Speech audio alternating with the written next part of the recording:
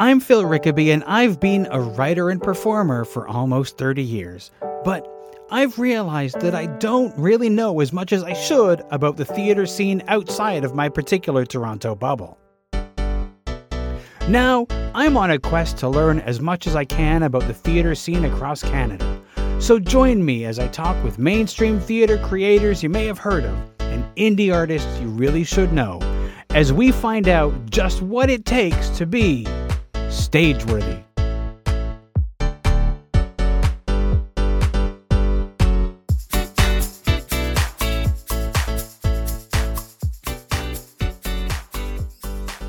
If you value the work that I do on Stageworthy, please consider leaving a donation either as a one-time thing or on a recurring monthly basis. Stageworthy is created entirely by me, and I give it to you free of charge with no advertising or other sponsored messages.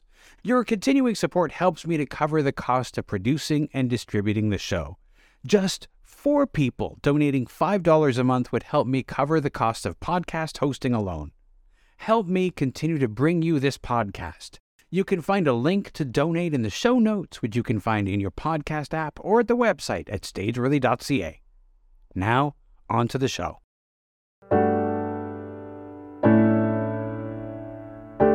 My guests this week are the writer and director of the fiction audio drama podcast, Feedback, a comedy of impeccable service, writer Kevin Shea and director Jill Harper. In this conversation, we talk about how this production came about, how audio drama can be a very visual medium, how Jill and Kevin came to be involved in theater, and much more. Here's our conversation.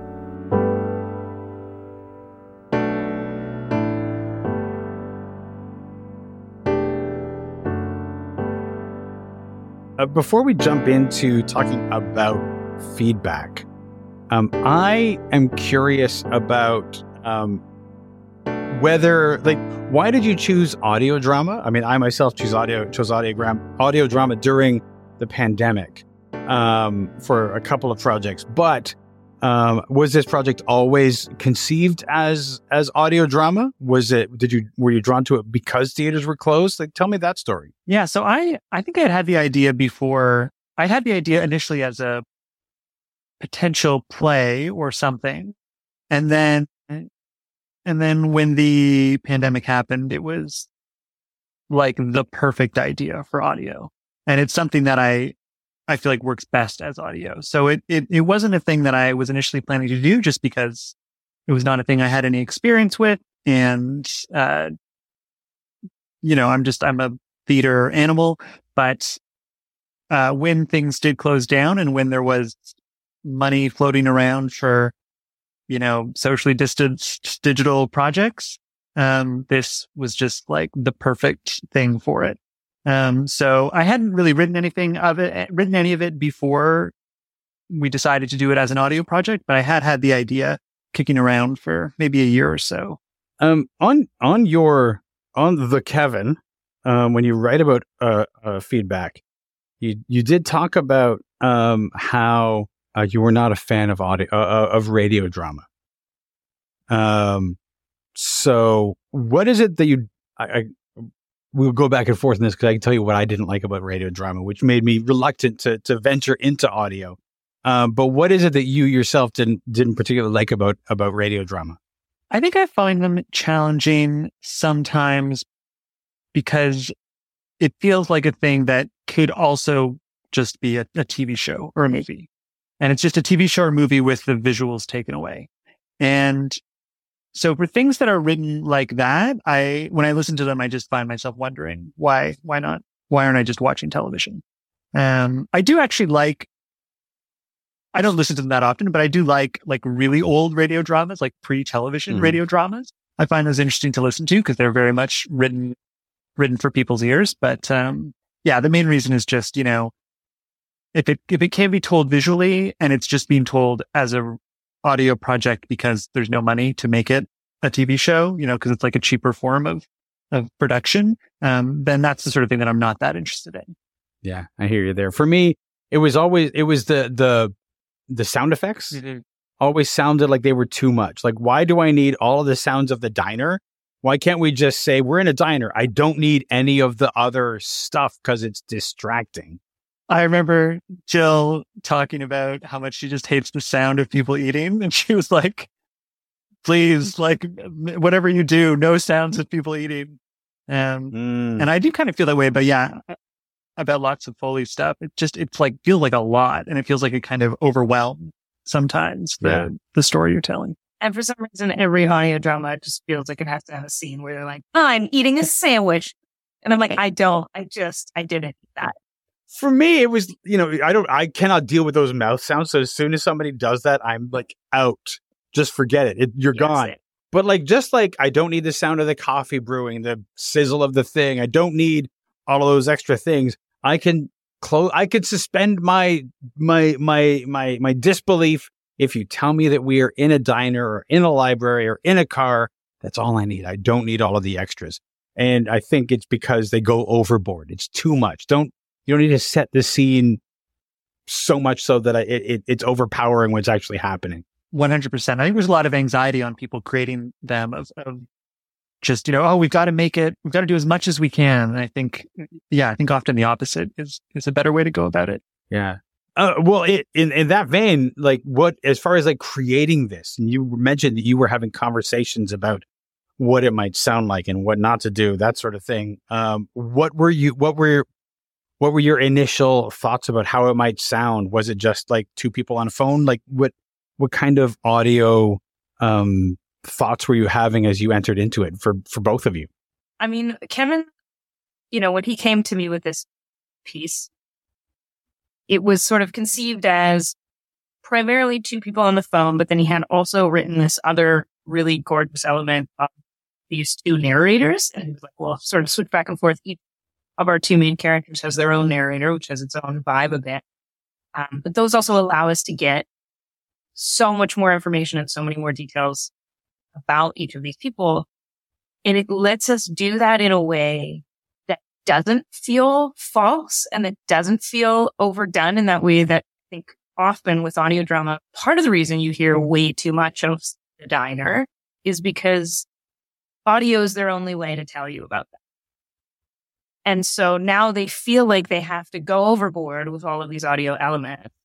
And because Kevin had written this really lovely narration, it lets us get so much of that detail. Instead of trying to show someone's facial expression by them grunting in a way no one ever would, he can tell us, one of these narrators can give us the little piece that's going through that person's mind. And then we can move on from it and sort of stay in this more realistic auditory world. And I think that was one of the things for me that convinced me that this would work in this way and that it needed to exist in this format as well. Kevin, when you were writing it, what point did the narrators come in? What part of how did that part of the story come in? That was there from the beginning, and it comes from loving movies that have narration, particularly a sort of detached literary narration. So movies like Barry Lyndon or Listen Up, Philip are movies that have this sort of detached literary narration to them that can sometimes create a bit of irony in the storytelling and just provide sort of interesting color to it. So even when I had first thought of it, I was like, oh, maybe I'll do a stage play and there'll be a narrator standing on stage. So that was there right from the inception. And then once I'd sort of decided on it as an audio project, I developed this idea of alternating perspectives. So we go back and forth. Each episode is from what, alternates between one of the two main characters' perspectives. And I thought it would be really cool to have a totally different type of narration for each perspective. So for one of the characters who's sort of an older woman, more conservative woman, her narration sounds like an audiobook. It sounds like a, beautifully written piece of literature. And then for the other main character who's a sort of, guy in his 30s who lives in downtown Toronto and is a drag queen, I wanted that style of narration to sound more like a podcast, more like something that you might be listening to on the streetcar on the way to your part-time gig. Nice. So which of you would like to give us the pitch, the elevator pitch for feedback? Let's do it together. I'm not Kevin. Like, do it at the same time. Okay. Do it at the same time. Oh, man. So feedback is a story about the surprisingly strange and intimate relationship that develops between a guy named Akbar, who is a drag queen who works part-time at a call center for a telecommunications company, and one of his customers, Val, who is a woman who lives in Etobicoke, whose family is experiencing a crisis related to her son, who she is estranged from. And as you get further in, you realize has been radicalized on the internet. So it's about these two people from extremely different worlds, different bubbles, who, through this sort of customer service interaction over, an $18 overcharge on a phone bill, end up really getting to know each other. And part of that is because Val is extremely nosy, and part of that is because Akbar wants to try and resolve the issue, and he can't resolve the issue according to the policies of his company. So he tries to get at the underlying emotional turmoil that Val is experiencing, and ends up sort of trying to dig into her life to find out what it is that's made her so upset. So that's sort of like the main through line for the story. You also learn about Val's husband, who's and their sort of history of right from when they first met in high school all the way through their marriage. You learn about Akbar's ex-boyfriend, who he's recently slept with, and is wondering whether that was a huge mistake, whether that relationship could continue. And then you learn about Valerie's son and the sort of various elements that brought him to a place of being radicalized. And it's all told through a mix of narration and scenes featuring some truly phenomenal Canadian actors, and a great score and wonderful sound design and great editing. Jill, is there anything you'd like to add to that? I mean, that was pretty thorough. Yeah, I think that's about it. Really. I've worked in customer service for 25 years, and in many call centers. So a lot of that resonates with me. Except for the part where I gave a shit after I got off the phone with somebody who may have been really problematic. Not that I'm a terrible, heartless person, but when somebody yells at you, and I know, Kevin, you wrote about this on that very same blog about your time working in customer service, how people would go from 0 to 100 in a second. That's not somebody that you often want to continue talking to. So this is something that can only exist in theater and that sort of thing. I know that Kevin has that experience with customer service. Jill, what's your customer service phone center experience, whether as an employee or a caller? Oh, I mean, I have both. I have probably been both people. I did work at a call center for less than 3 months when I was probably 19. And it's the only job that I ever quit by just not going back there. I just was like, nope, it's not happening. At one point, someone just put the phone down next to a speaker and played really loud music in it. And of course, you can't hang up on people. So I just sat listening to heavy metal until this person was done. So that was a lot of fun. And then I've also, had to call when I moved into my current place. They were supposed to show up on the day I moved in and install the internet, and just no one ever came. And I called this internet company and ended up fully crying on the phone to this poor woman who answered, because she, it sort of turned out that they couldn't install the internet at all in my building, and no one at any point had told me that in the month I, called them to make this change, and then until that day. And so, yeah, we got into our life stories on that call. So yeah, I do actually think there's something very relatable, even if it's a little bit insane about the direction that this thing takes. Just to sort of your earlier point, I mean, the character, one of the things I wanted to explore was this imbalance between Akbar and Val, where Val wants to keep talking. Akbar does not, but has to. He can't end the call. And he also, talks to his boss to see like if he can just give her what she wants.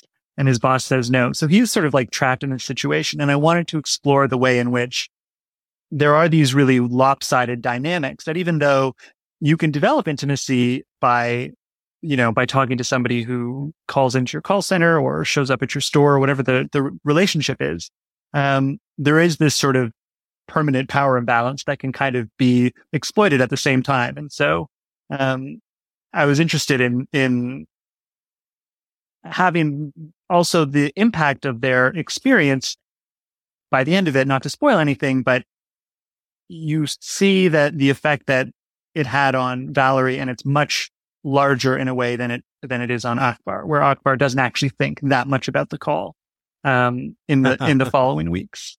One of the interesting things about the call center society that we've built, because every business has a call center and everybody ends up calling the call center at some point or another, is we've built into it the idea that if you are not irate, I can't help you. I can't give you anything unless you are irate.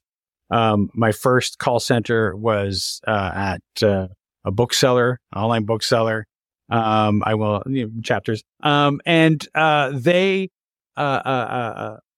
if somebody was irate, we could escalate them to an area where they would move heaven and hell. They would order from Amazon if they had to get the book for that person. But unless they were irate, I could not move them there. So it was like we had the whole culture is you call up, you can be the nicest person in the world, and I cannot help you until you are yelling. And then I can do something for you, which is like one of the craziest things. Kevin, I know when you worked in a call center, you had some experiences like that. Which of those experiences or what types of experiences like that were you drawing on when you were writing feedback? Well, definitely that feeling of feeling trapped by someone, and also recognizing that fighting is in a way futile, because if someone's not going to give up, they will win almost always. Now, there were instances where like we would draw the line, or where, my boss's boss's boss's boss would be like, no, absolutely not. And what I found interesting about those situations is when people were fully stymied and, it was sort of clear that they were not going to get what they want, they would kind of break down. Like people just could not handle that experience. And I found the intensity of those reactions very interesting. And it made me think a lot about what else is going on in people's lives that would make them behave that way. And that is very much sort of the germ of this whole thing, is like, what are people going through that causes them to lash out at, these poor people that work in customer service? What is that? What's going on? Why are people so upset? I mean, I think about this just generally in our society at large, right? Like, why are people so angry? So many people are so angry, particularly regarding anything to do with politics. And so trying to get to the root of that, the various causes, because I think there's always a mix of things that lead to that. Some of it's ingrained personality. Some of it is your social context. Some of it is how your life has gone and your various disappointments around that. And so really digging in and trying to give this sort of kaleidoscopic view of like what is behind the rage, was sort of a big part of, what led me to write the show. Yeah. I remember, one of the call centers I worked at, they basically had, and they forced a situation where people would wait on hold for 2 hours. So they only had like a queue that had a certain number, that would allow a certain number of calls through, and they could see how many people were in the queue and how many people were being rejected. And so you could say, it would be like, I've waited for 2 hours. And I found out that was entirely by design, because they wanted people to get frustrated and hang up. So they didn't actually reach a person. Like that kind of stuff is, of course, why people finally get through, and they are already angry, right? But that's, again, the call center exists to keep the customer from achieving their goal, right? And so the first step is to not let them call in. So it's all fraught and such a massive, like, how angry can we make these people? It's just such a ridiculous thing that we've created for our quote unquote customer service. I mean, there's a back and forth in the show where literally she's on hold and she says to her husband, I think they do this on purpose. And he's like, no way. Don't be paranoid. But no, they do. They do.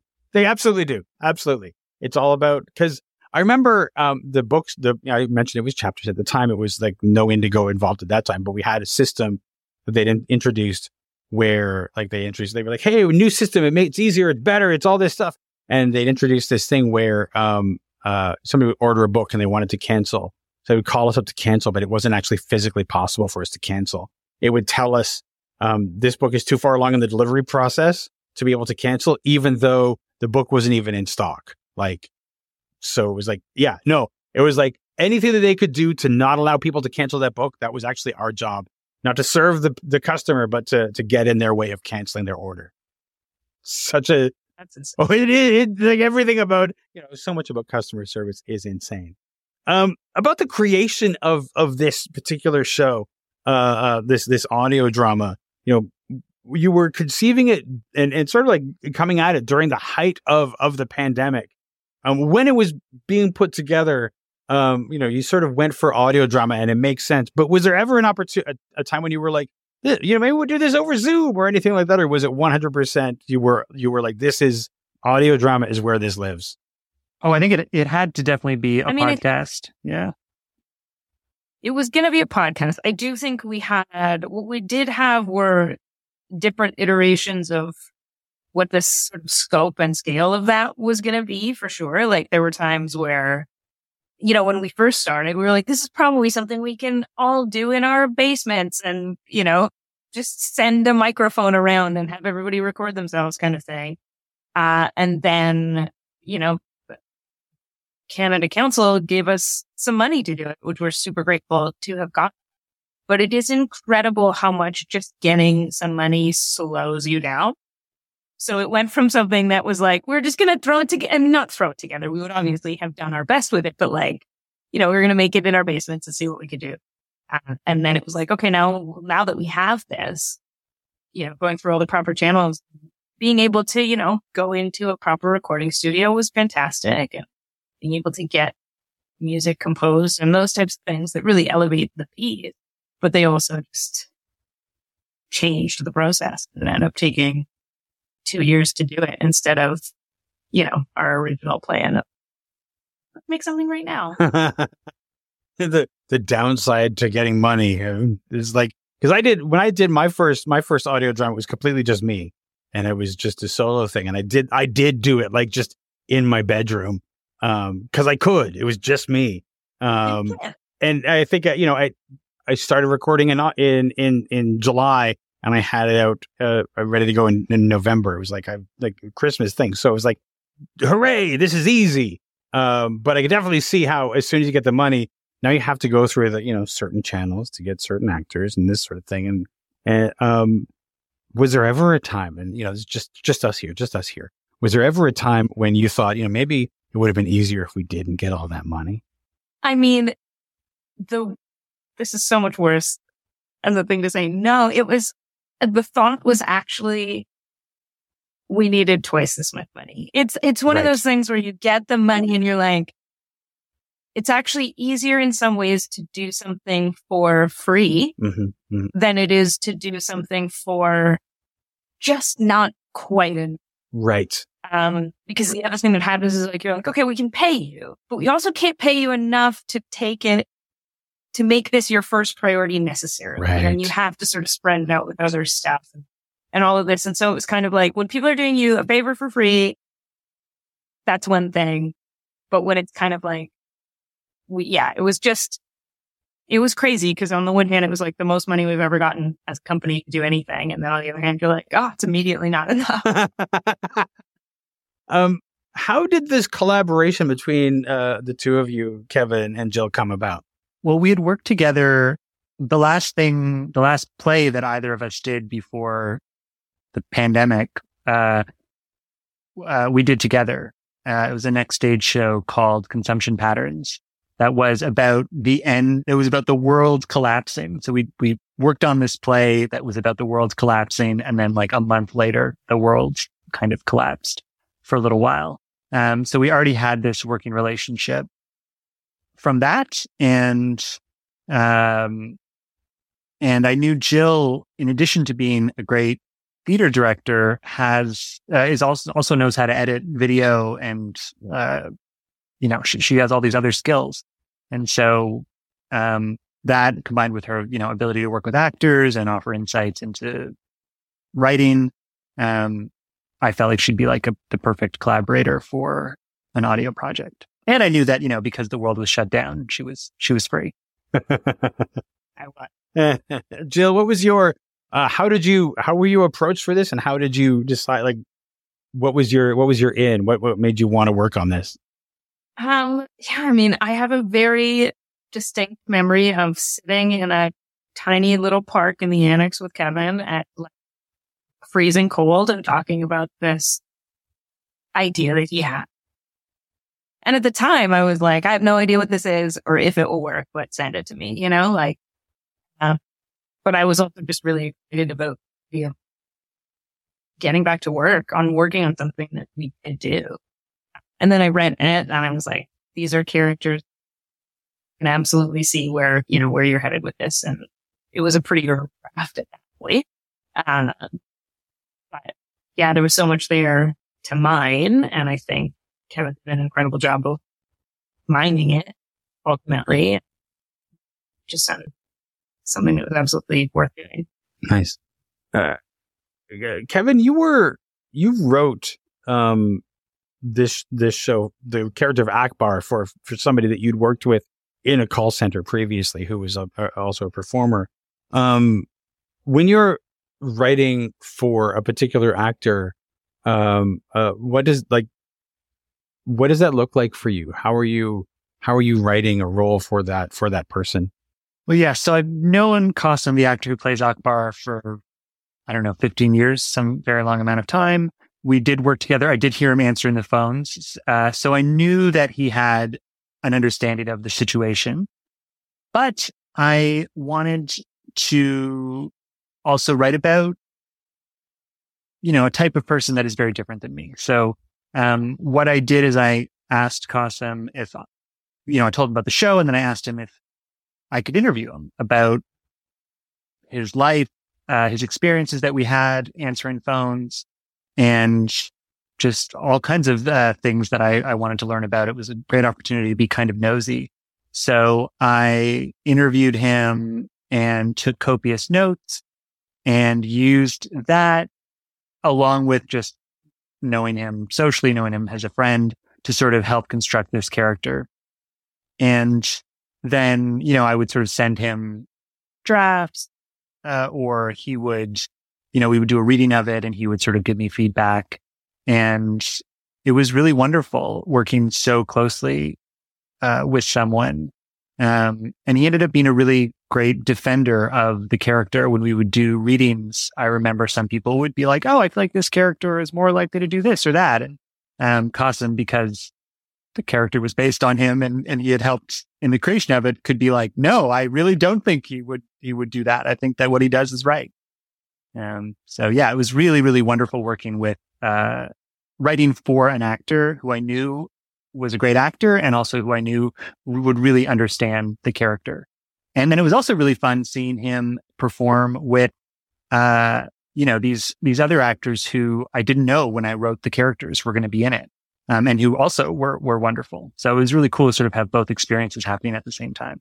Jill, once you've got like the character of Akbar cast, you've got a cast that actor is locked in. You have to cast the rest of the show. You have you've got the woman and the people around her. You've got the narrators, that sort of thing. How do you go about putting this team together? How did you assemble this cast of voice actors? Yeah. I mean, Kevin and I had some chats about kind of who the dream team would be. Rosemary Dunmore is someone that I have worked with a ton throughout my career. I reached out to her for the first time when I was probably 24 years old.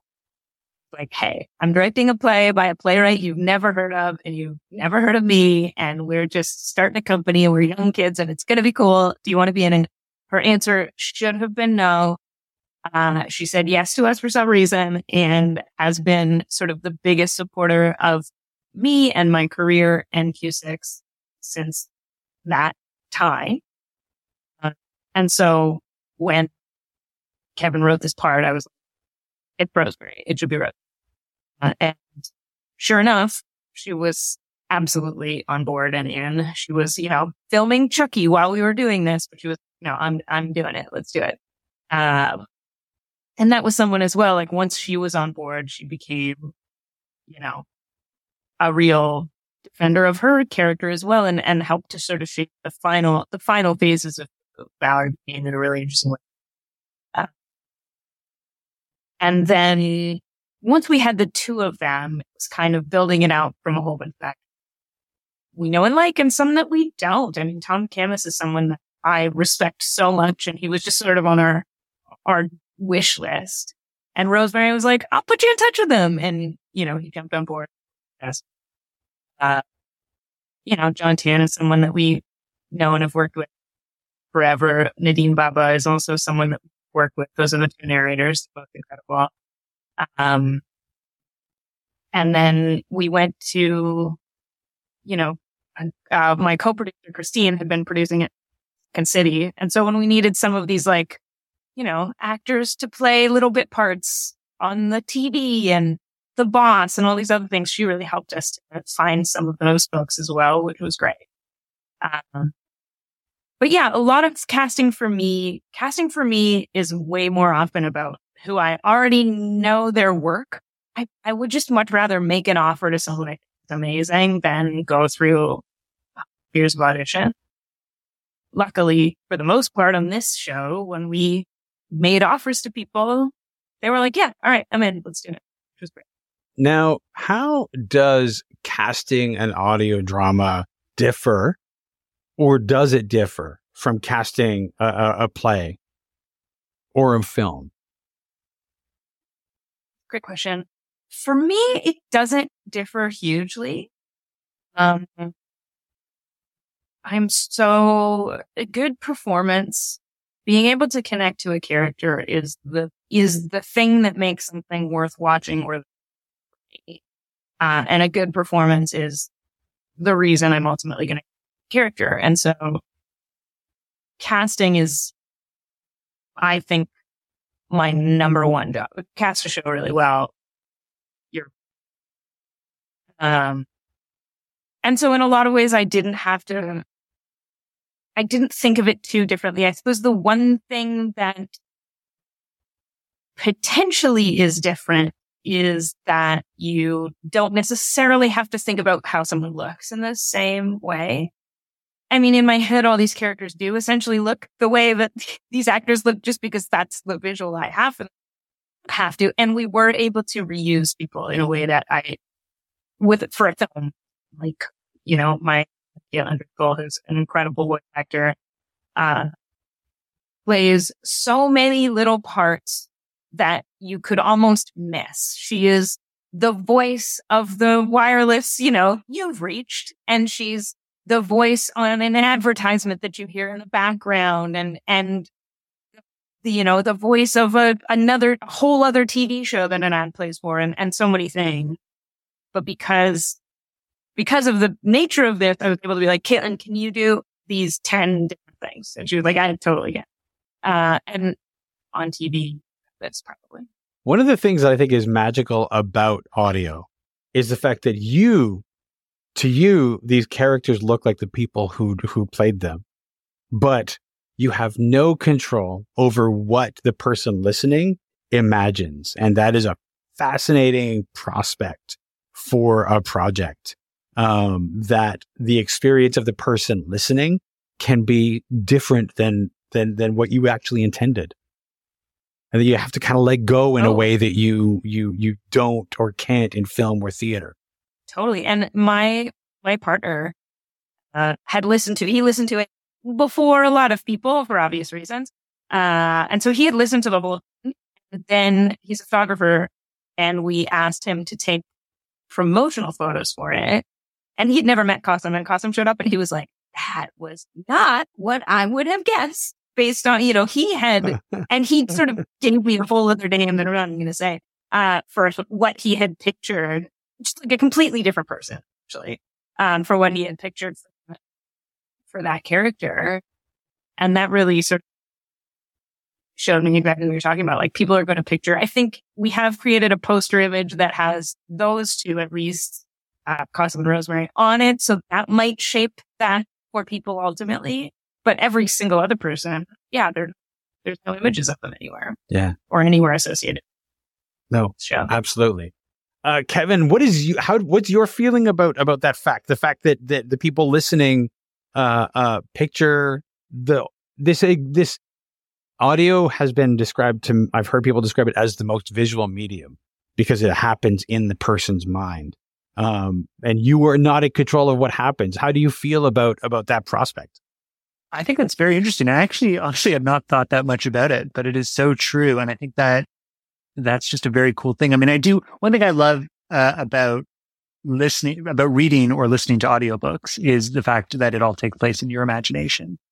And I think that was a thing that was very exciting in writing feedback, knowing that was going to be a part of it. I mean, the first episode, there is narration that traces this couple that have been together since they met in high school, traces their entire lives. You get to hear basically their life story from when they were 18 or 19 up until 65.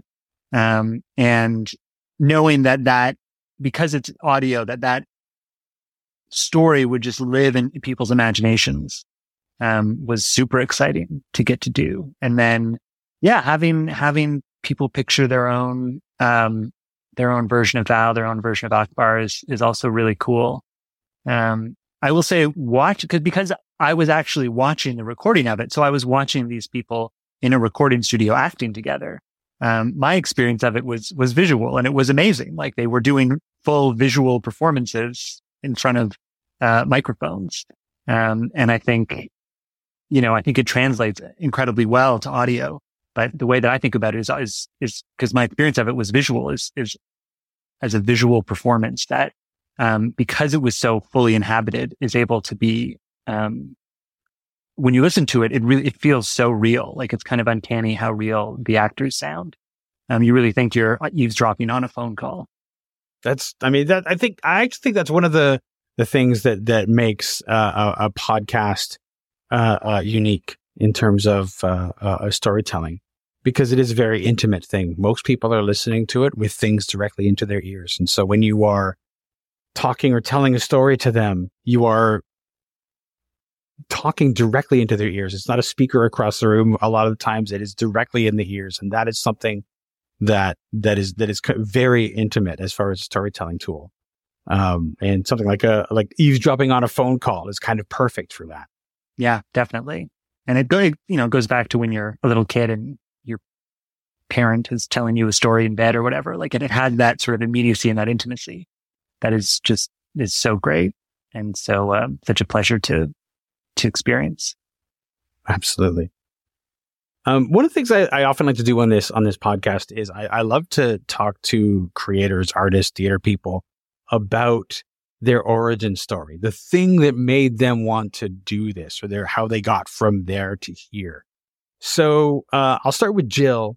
Jill, what is your origin story? What made you first interested in theater, the performing arts, the whole thing? How did you get into this crazy business? I mean, probably a couple of origin stories, if we're honest.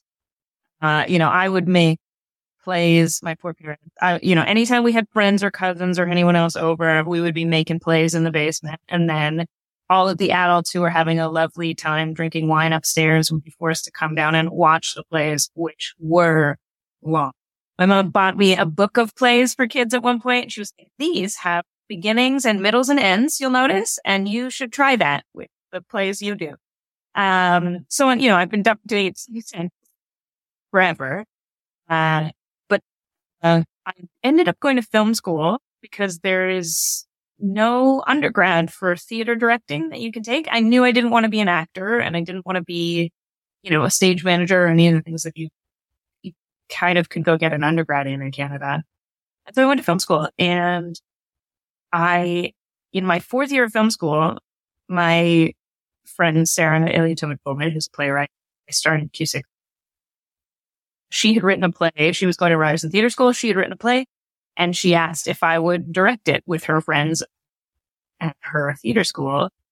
And I learned more in the sort of 4 weeks of directing this play with these actors about directing actors than I had learned in 4 years of film school. I think in film school, someone said to me, use verbs. It didn't clarify.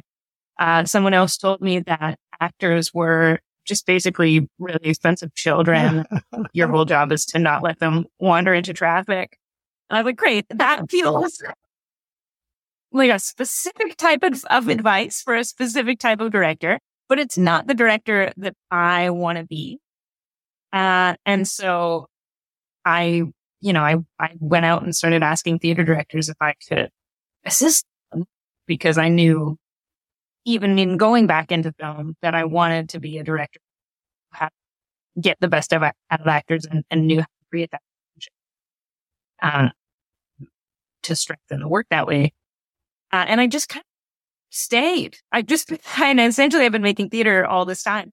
And making this was great because it reminded me that I can direct in other mediums too. And I would love to do more of that. Great. Kevin, what is your theater origin story? I think it goes right back to just being a child and playing. And I think that, like, over the course of your life, you get other more sophisticated reasons for wanting to tell stories, but the root of it is just like, I love playing. I was an only child, so I was often playing alone with my imaginary friends, or I had toys that I was using to make stories with, and then ended up doing, as a kid, all types of performance, dance, and theater. And then, at a certain point, you're like, ooh, maybe I can become rich and famous through my writing. Or maybe I will get a girlfriend through my writing. Or, whatever, any other sort of reasons start to come in. And then it also can become a way of working through emotional issues or exploring ideas. So all those other things sort of start to pile up. And then, I think at the most sophisticated levels, you're thinking it's like a sort of quasi-spiritual activity in which you're, interacting with like the gods or whatever. But yeah, ultimately, I think it just goes back to like me loving play and loving imagination. And that's just sort of been consistent since I can remember being alive. Now, a lot of us start, for various reasons, whether it's we did plays with all the cousins downstairs, or our games were sort of theatrical, that sort of thing, all that sense of play. That happens to a lot of people, but not everybody decides to make that their career. For each of you, was there a moment that you can remember where you were like, this is what I'm going to do for the rest of my life? Or was it just a given? For me, the first time I really made an audience laugh felt so wonderful. And making an audience laugh, first figuring the jokes out with my friend, like writing something and having my friend who was acting in the show, and working with my friend and then other people that had gotten involved. And that whole process, that very social process was so thrilling and so fun. And then the end result of like getting a big laugh was just, it felt so good. And having both ends of that, from the creation of it, which was so fun, to the final result, which was hearing people laugh. That's just such an addictive feeling. And I couldn't really think of anything else that I wanted to devote huge amounts of time and energy to, that I would like as much. Jill, how about you? Yeah.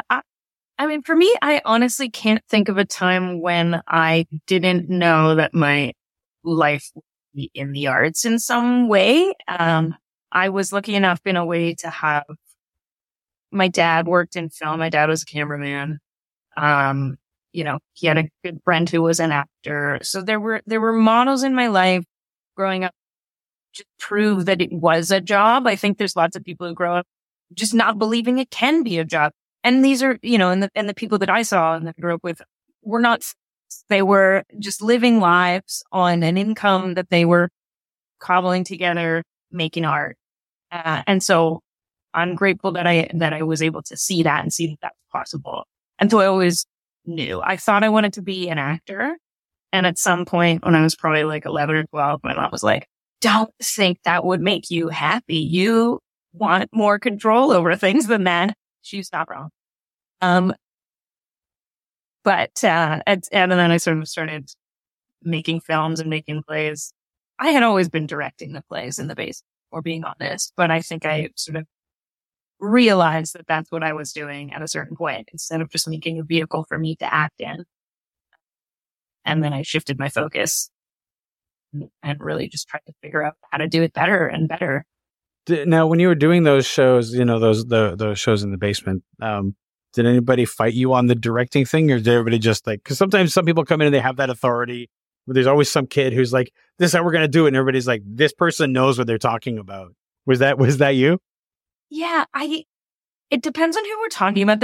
I certainly had a couple friends who would maybe try to fight me on some of it. And when it was family, if we're talking about cousins, it was more like, we want to go play hockey now. And I was like, no, you're doing a musical with me. So my cousin James, who I love to death, who was like 5 or 6 years younger than me. And I was just like, you're in a play, you're Tiny Tim or whatever it was. And this is what we're doing. But they were good sports, they would do it with me for whatever reason, at least some of the times. All right. Now, as we draw to a close, the question that I have about, this whole experience, the show feedback and creating this, is there anything that surprised you about the process, about creating an audio drama, about putting out a podcast, that sort of thing? What is something that surprised each of you? I'll start with Kevin on this one. I was surprised that it worked out. Honestly, because it was a new form, I had no idea if it would hang together. And because it's somewhat novel, like I can't think of many podcasts that blend sort of literary fiction and drama in the precise way that we are trying. I thought it was good, but I didn't know if it would work. And I was very surprised and pleased that it did. That when people have listened to it, they've had no issues with the form. They've been able to get involved in the story. They've found it funny and moving and interesting and thought provoking.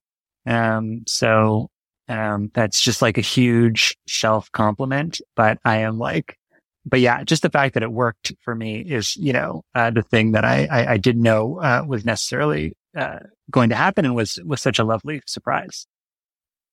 This sounds crazy, but I was surprised how much work it was. I thought I had a sense of it. I thought I had a decent sense of how long it would take me, and everything took me, especially in post-production, especially editing, everything took me 3 times as long as I thought it was going to.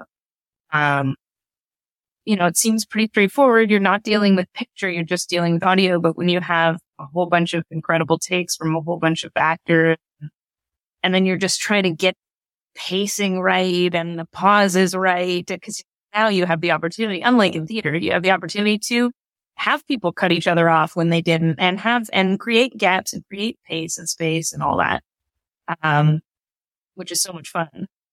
But yeah, everything just took forever. And I'm really pleased with how it all turned out, but I will know. Next time, I will know. Audio is deceptively, you think that it's just a voice recording. How hard is it going to be? And then you really find out, especially when it's like, an interview is really easy because I don't have to do anything with that. But fiction and putting together something like that, there's a lot more to do. So yeah. Now if people go looking for feedback, they find it in all the places where you find podcasts. They can read about it on q6.ca. And is there anywhere else that they should go? Anything else they should look for when they go looking for feedback? It helps to put the sort of surtitle in, just because sometimes, depending on what app you're using, there's like 2 million podcasts out there. So feedback, a comedy of impeccable customer service, is the full title as it's listed in the directories. So you can type in, usually feedback, a comedy will get you there, but there is that full title. And if anyone wants to read the essay I wrote about the creation of it, that is also available on thekevin.substack.com. I will link to that in the show notes for you. Thank you. Well, Kevin, Jill, thank you so much for joining me. I really appreciate you giving me the time this evening. And I haven't listened to it yet, but now I can't wait to listen to the show. Oh, thanks so much, Phil. This was really fun. Great. Yeah, it was. Thank you. This has been an episode of Stageworthy. Stageworthy is produced, hosted, and edited by Phil Rickaby. That's me. If you enjoyed this podcast and you listen on Apple Podcasts or Spotify, you can leave a 5-star rating. And if you listen on Apple Podcasts, you can also leave a review. Those reviews and ratings help new people find the show.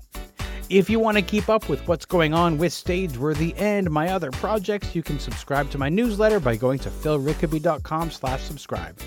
And remember, if you want to leave a tip, you'll find a link to the virtual tip jar in the show notes or on the website. You can find Stageworthy on Twitter and Instagram at StageworthyPod, and you can find the website with the complete archive of all episodes at stageworthy.ca.